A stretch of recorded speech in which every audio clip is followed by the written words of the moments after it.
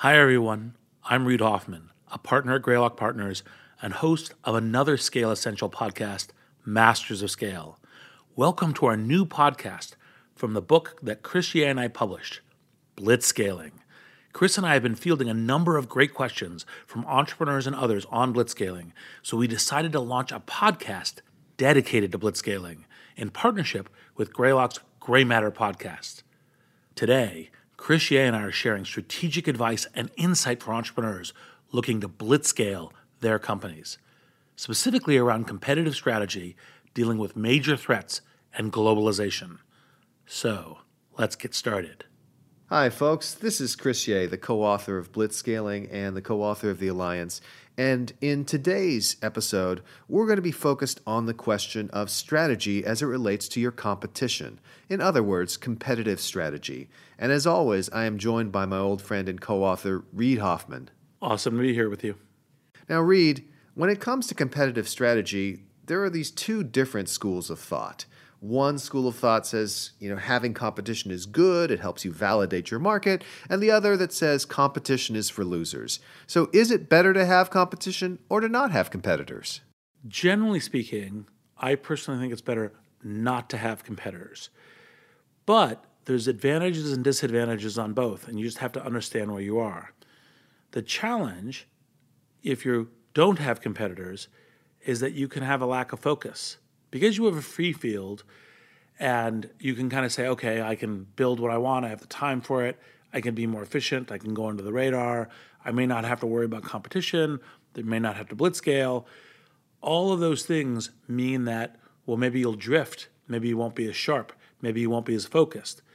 Also frequently, you don't really know if you have a market, right? Because if it's known that there's a market there, you will have competitors. People will be coming. Maybe they don't realize your particular product solution works, but as soon as they see it, it's a known market. And so the challenge is, if you have an unknown market, what does that mean? Like, should people give you money? Is there actual real product there? Are people actually going to buy it?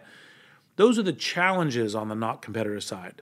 The benefit, of course, is if you have discipline, you're really focused on it, you're doing the kind of lean startup-like testing against where is my product market fit? How do I make that happen? How do I essentially drive to that? Then actually, in fact, it's a much easier race to run, and you don't have other variables that could cause you to fail that are outside of your control. You have much more control of it. So I prefer the no competitors. Now, if you do have competitors, then they help focus you. It's the other side of it. It's we have to get there quickly, we have to do better. We also, of course, have at least some visibility into the market. This is what customers buy. This is what customers want. This is how the field talks about it. And so you can get all of that as useful elements of your business when you have competitors. Now, of course, the problem is maybe your competitors will win. Maybe your competitors will pollute the field and no one will win. As you compete for financing, as you compete for customers, as you compete for employees and talent, each of those things will be slowed down by the impedance factor of competitors. And this is, of course, both by one of the Masters of Scale episodes we have, which is Break Free of the Competition. That's the one with Peter Thiel. And, of course, why we wrote Blitzscaling. Because the first to scale, the first that breaks free of the competition goes to scale, is essentially key for how do you succeed. Now, Reid, that's really interesting because one of your first entrepreneurial experiences was as you were working with the team at PayPal. And when you launched into a market that already had some competitors that were then coming into focus as well. How did you think about competitive strategy as you were launching PayPal? So PayPal is one of the places where I really learned and took to heart the absolute importance of speed. The importance of speed about being the first to scale. Because on one hand, one of the huge challenges at PayPal is that eBay, the place where we acquired all of our relevant customers, where all the relevant business was for years, had already bought a credit card acceptance service called BillPoint and was deploying it. And so we were competing with them on their own platform for what they viewed to be simply a feature of the platform, e.g. credit card payment acceptance, where we were trying to win there. Now, we had some modestly different angles, but it still was, you can pay me for the good on eBay with a credit card. That was deeply competitive. The second part was, we were having competition from startups because another startup called X.com, founded by Elon Musk, which had the idea of being an online bank, quickly realized that the way that we were acquiring customers through the payment side of it, which is frequent, transactional, spreads to new people, would be the right way to try to acquire new banking customers. So they started fast following us with a kind of, let's do everything they do and let's do it more. So PayPal was saying, hey, if you invite someone in to become PayPal with you, because it's a payment service, they get $10, you get $10. You get to experience the transactional dollars for free just by connecting and using that invitation into the service. So X.com said, okay, we're going to do $20 and $20. So we had these two massive competitors, a competitor that had the home field advantage in the field that mattered, and a startup competitor that was trying to overspend us on capital in terms of how to make it work. And so we learned the importance of focus, the importance of speed, the importance of getting our way through. And ultimately, we realized in discussions with Elon that actually, in fact, putting the companies together, so PayPal and X.com merged, would be the best way of dealing with competition on that side. Even though we were ahead and we were acquiring customers, they had a bunch of useful things like banking licenses, and we'd be better off combining together in order to achieve PayPal. And on the BillPoint and eBay side, what we realized was the important thing was to outspeed them, was get deployed to the market, have a bunch of the key bestsellers love us much more than they loved BillPoint. And a lot of that was, for example, the speed at which you could register and start using it. BillPoint had been built on the old banking business model, which is, well, you're going to register and we're going to spend weeks validating you. And after we validate you, we'll allow you to accept some credit card payments and so forth. And people were like, well, no, I just want to start using it right now. And so, we did that and figured out how to make the fraud models and all the rest work. And there were a bunch of other things that dealt with beating BillPoint on speed. But a classic one was we were all in and committed to making it work. We knew this was life or death for us. And we knew what were the key elements of the game to work, what were the strategies that needed to make that happen, which combinations of tactics would play into that. And so therefore, we massively outpaced BillPoint on eBay's own platform. Incredible. Now, how do we generalize from that experience and help entrepreneurs think about the competition they face when they're designing their business model? What are some of the ways that they should tweak what they're doing in order to maximize their chances of success? Well, one of the things that people frequently don't realize is that there's strong differences between business models. Like some are much stronger, some are much weaker. And there's a set of attributes around those business models. Now, people mostly go, oh, the attribute is the one that's better is the one with higher margin. And of course, it's better to have higher margin. You make more profits. You can invest them in the stuff you're doing. You'll be valued more highly in terms of your equity, in terms of investors. That will also compound into acquisitions, talent hiring, and a bunch of other things. But actually, in fact, usually in startups, your margin's more theoretical. It's like, well, we think we can get to this margin. We don't know because we're deeply in the red right now. And what is the natural margin of this business is one of the things we figure out as investors, as entrepreneurs. But one of the really key thing about the difference of the business model at how fast they allow you to grow, how fast they allow you to acquire customers, how tunable is it? E.g., can you improve it over time and can you make the improvement work? And this is one of the reasons why the internet is highly known for two business models, both of which get them into some controversy, although one more than the other. The one that generates the controversy is advertising. Why is advertising such a strong business model? Well, the reason is what's the price that customers really want for their products? Free. It's like, just let me use it for free. Let me use search for free. Let me use communications for free. Let me use social networking for free. Free is a great price. And matter of fact, even sometimes people essentially organize it so it's even cheaper than free. There's things that you get that are better than free for using this product. And of course, you need an economic model for that. So that economic model tends to be advertising. And one of the things that's not present in the discussion and debate so far, saying, oh, we should be limiting data and so forth. Actually, in fact, when you take a global scope and you look at Well, which global businesses are going to win or not is the ones with stronger business models. So the ones that can work on their advertising business, the one that can perfect their advertising business model to be actually, in fact, better and stronger, will be stronger globally and will bring more economics and profits back to the countries that they're housed in. And so the challenges of the advertising business model, I think, have not really thought it through. It's not to say there aren't things to do and improve, but even when you get to a consumer value proposition, you say, well, I go to you as a consumer and I say, would you rather have an ad that might interest you or would you rather have a random ad? Well, if I'm going to have an ad, I'd rather have one that might interest me, please. That's kind of advertising, which is one, and it's a reason why in the internet it's been a super strong business model. The second is freemium, which is free but converts to paid. It could be convert through a trial usage. It could be convert through amount used. It can be converted from the amount of time you're on it. But it has the similar kind of attribute that is very positive for advertising, but then can convert into a user pay model. That kind of thing can allow for individual payments, can allow for enterprise payments.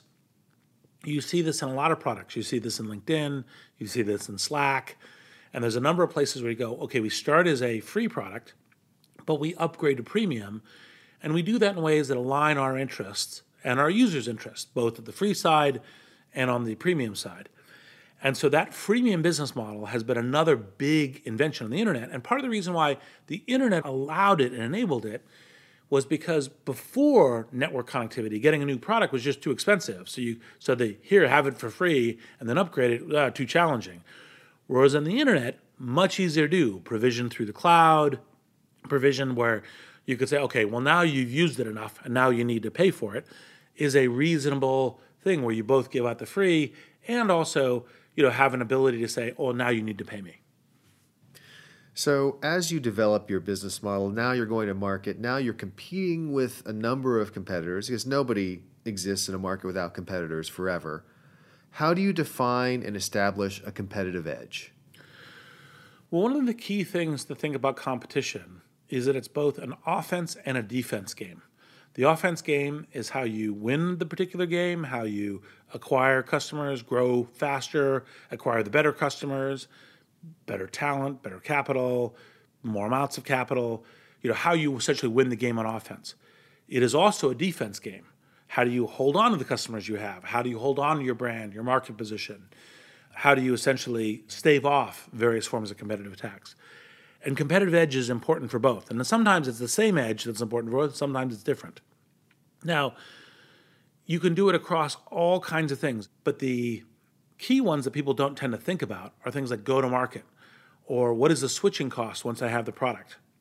Or this is closer to how they think about it is, what is the cost of the product or service relative to the need, which has a better product market fit? And then you begin to get really interesting. It's like, well, do we have a competitive edge in talent? Can we have better talent or cheaper talent? Can we provide it? If we have a higher margin business or more capital, can we invest that capital in ways as part of what we're covering in Blitzscaling, which we call Blitz Capital? All of these things are ways that you can have a competitive edge. So you need to figure out which game you're playing and then have an edge within that game. Right. And it's like a game in the sense that it's not like there's a single rating that says that you're better than your competitors. It's a question of what axes of competition do you have an advantage on. What are some of the ways you can test your hypotheses about what makes up your competitive edge? How do you find out whether you're right or not? So it depends a little bit on where you're competing, what the strategy is. Is it in talent? Is it in customers? Is it in capital, et cetera? Frequently, you just, did you succeed in the field is one of the ways you learn it. Now, two ones that involve customers that I think are really important is one is to go ask customers and ask them what I sometimes think of as the directed question, which is, why wouldn't you? Or what's wrong with my product? Or if I had this, would you buy today? What price would you buy it at? Why wouldn't you pay a higher price?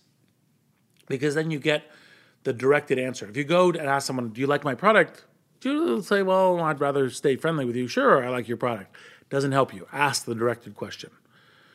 The second thing is to test with advertising. One of the things that the internet allows you to do, and a lot of entrepreneurs in modern skilled ways do this, is they'll just buy some advertising, on Facebook or LinkedIn or Google or YouTube, and they'll buy some advertising and they'll see what the response looks like.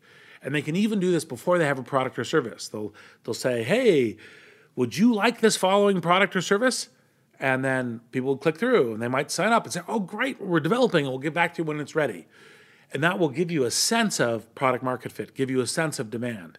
And so you could say, well, if it's a product market fit competitive edge, does this do it? Now, of course, it ranges across a wide range of things. What's your go-to-market strategy? What's your financing strategy? What's your talent strategy? What is your first version of your product? What's your second version? What does version 1.1 will look like? What does 2.0 look like? All of these things have different ways of trying to say, test your competitive edge. Let me perhaps close with the last one, because this is quick and important, which is go to the smartest people you know. If they have some experience in your product service area, that's great. And again, ask them the directed question. Do you think I have a good enough competitive edge? My theory, my belief is my competitive edge is X. Does it seem that way to you? Or specifically, do you think it's not that way? Try to give them as much clearance as possible to say, you think there's a big difference between your go-to-market strategy and this go-to-market strategy. And then you can say, okay, why is that and how you do it? And then get to the clarity of what your theory of your competitive edge is. And this is definitely one of the core Reid Hoffman strategies, which is leverage the network, leverage the smart people that you know to help you make better decisions. Now, when we think about the competition then, I guess I'll just ask this core question. What kind of competitors should you avoid, and what kind of competitors should you seek out? So in avoiding competitors, the obvious one is to avoid strong ones or motivated and committed ones.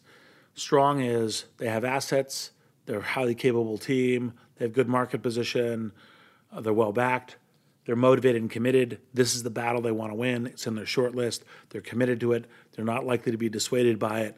They want to play. Those competitors are very dangerous. One of the things that tends to be less obvious is people tend to think, well, if I'm competing with these great, massive companies like Microsoft or Google or Amazon or Facebook or Apple, they go, oh, don't compete with those.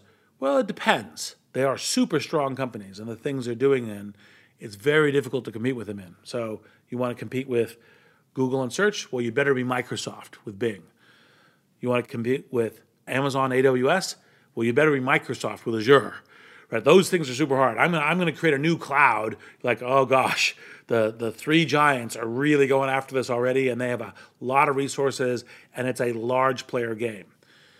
Most often for startups, the real interesting issue is other startup competitors. Because you say, well, does Google have a product that competes with the thing I do? Yeah, it's a team that's based out of remote office location X. The team really likes it, but they're not really getting backing from the company in doing it. You're all in. You're motivated, committed. You have a unique approach to it. You possibly can get allies because those people would like to compete with Google. Well, generally speaking, as a startup, it's much less often is the issue competing with a bigger company, even very strong big companies, but it's more competing with other startups because you're carving up the talent that would want to go to a startup doing it, the go-to-market strategy, the finances that would do it. You're competing for all of those same pools. And so the less obvious thing is that startup competition tends to be more of the ferocious problem than large companies, even great large companies, when you're a startup. Now let's get to the last 2 points on this. So the one point is the most dangerous competition is blitzscaling competitors.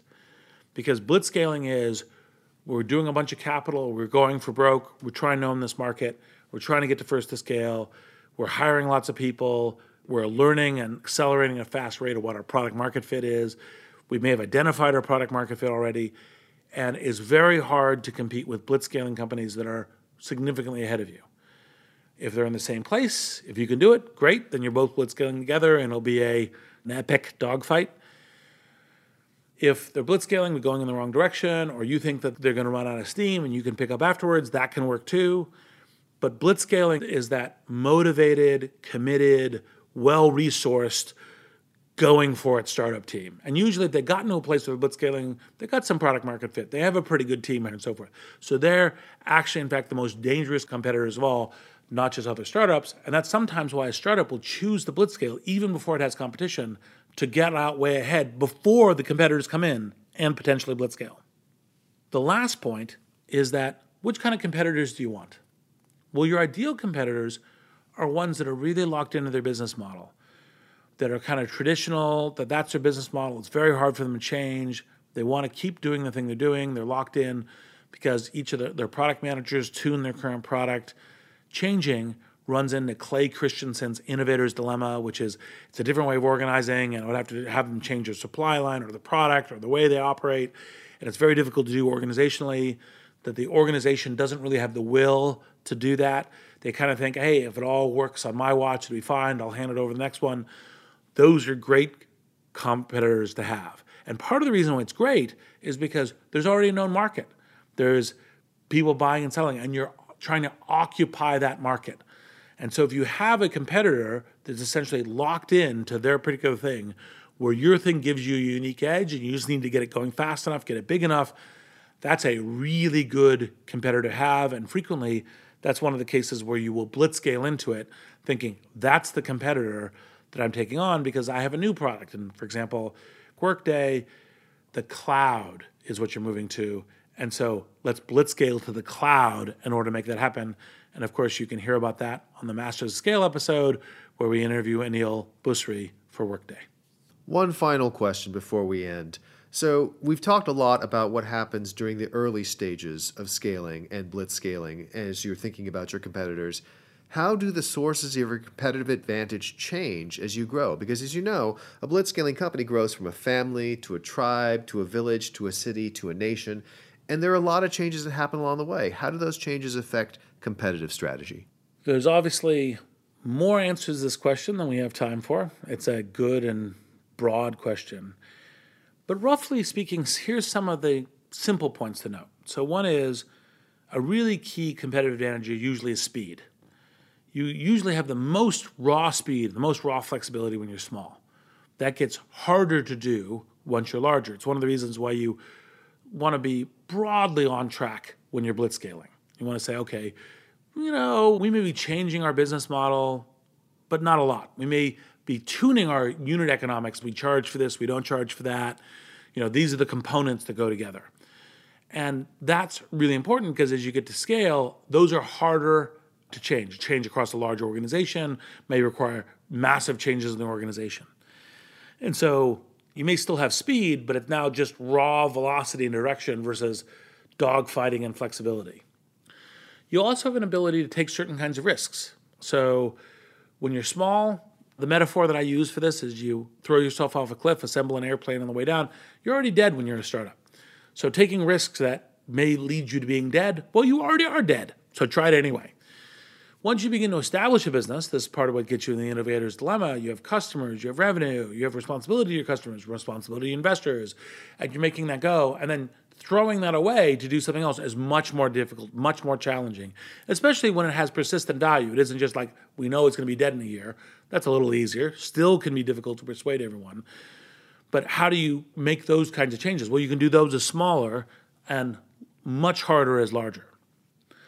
And then finally, I'd say is, because I've been talking about the advantage you have smaller, when you're larger, you have more resources. You can multi-thread, you can tackle it. You can overwhelm by size of capital, like we're simply subsidize our way in the market. You could see Uber doing that for a number of years, going, we're going to raise a ton of capital, and we're going to subsidize jumping into many, many cities, and we're going to compete on the basis of trying to get all the capital absorbed into us in order to make that happen. And that's an example where when you're larger, an ability to both deploy capital and raise capital, that can be a substantial weapon that becomes new and available to you, and maybe even a primary weapon as you grow. So in today's session, we've talked a lot about competitive strategy. We've heard that the ideal situation is to not have competitors. That's typically not going to be the case, and so you are going to try to design business models that are going to be stronger than the competition. You are going to make sure that you intentionally define and hone that competitive edge and that you test those assumptions that you're making. I think we heard a lot of great stuff from Reid about what kinds of competitors you should avoid and seek out. Now, competitors are not the only threats to your startup, and in next session, we're going to talk about some of those major threats you need to foresee, address, and ultimately deal with in order to achieve success. Thanks for listening. This is Reid Hoffman, partner at Greylock Partners and host of the podcast Masters of Scale and co-host of this podcast. To get this podcast every week, subscribe to the Greymatter podcast on iTunes or wherever you prefer to listen to podcasts. If you have any feedback on any topics we discussed today, including competitive strategy, major threats, and globalization, or any questions you'd like to ask in the future, tweet us at GreylockVC or at Reid Hoffman with hashtag AskReid, or, of course, post on LinkedIn. Chris Ye and I go through the questions to select the questions we answer on this podcast. Have a great rest of the week.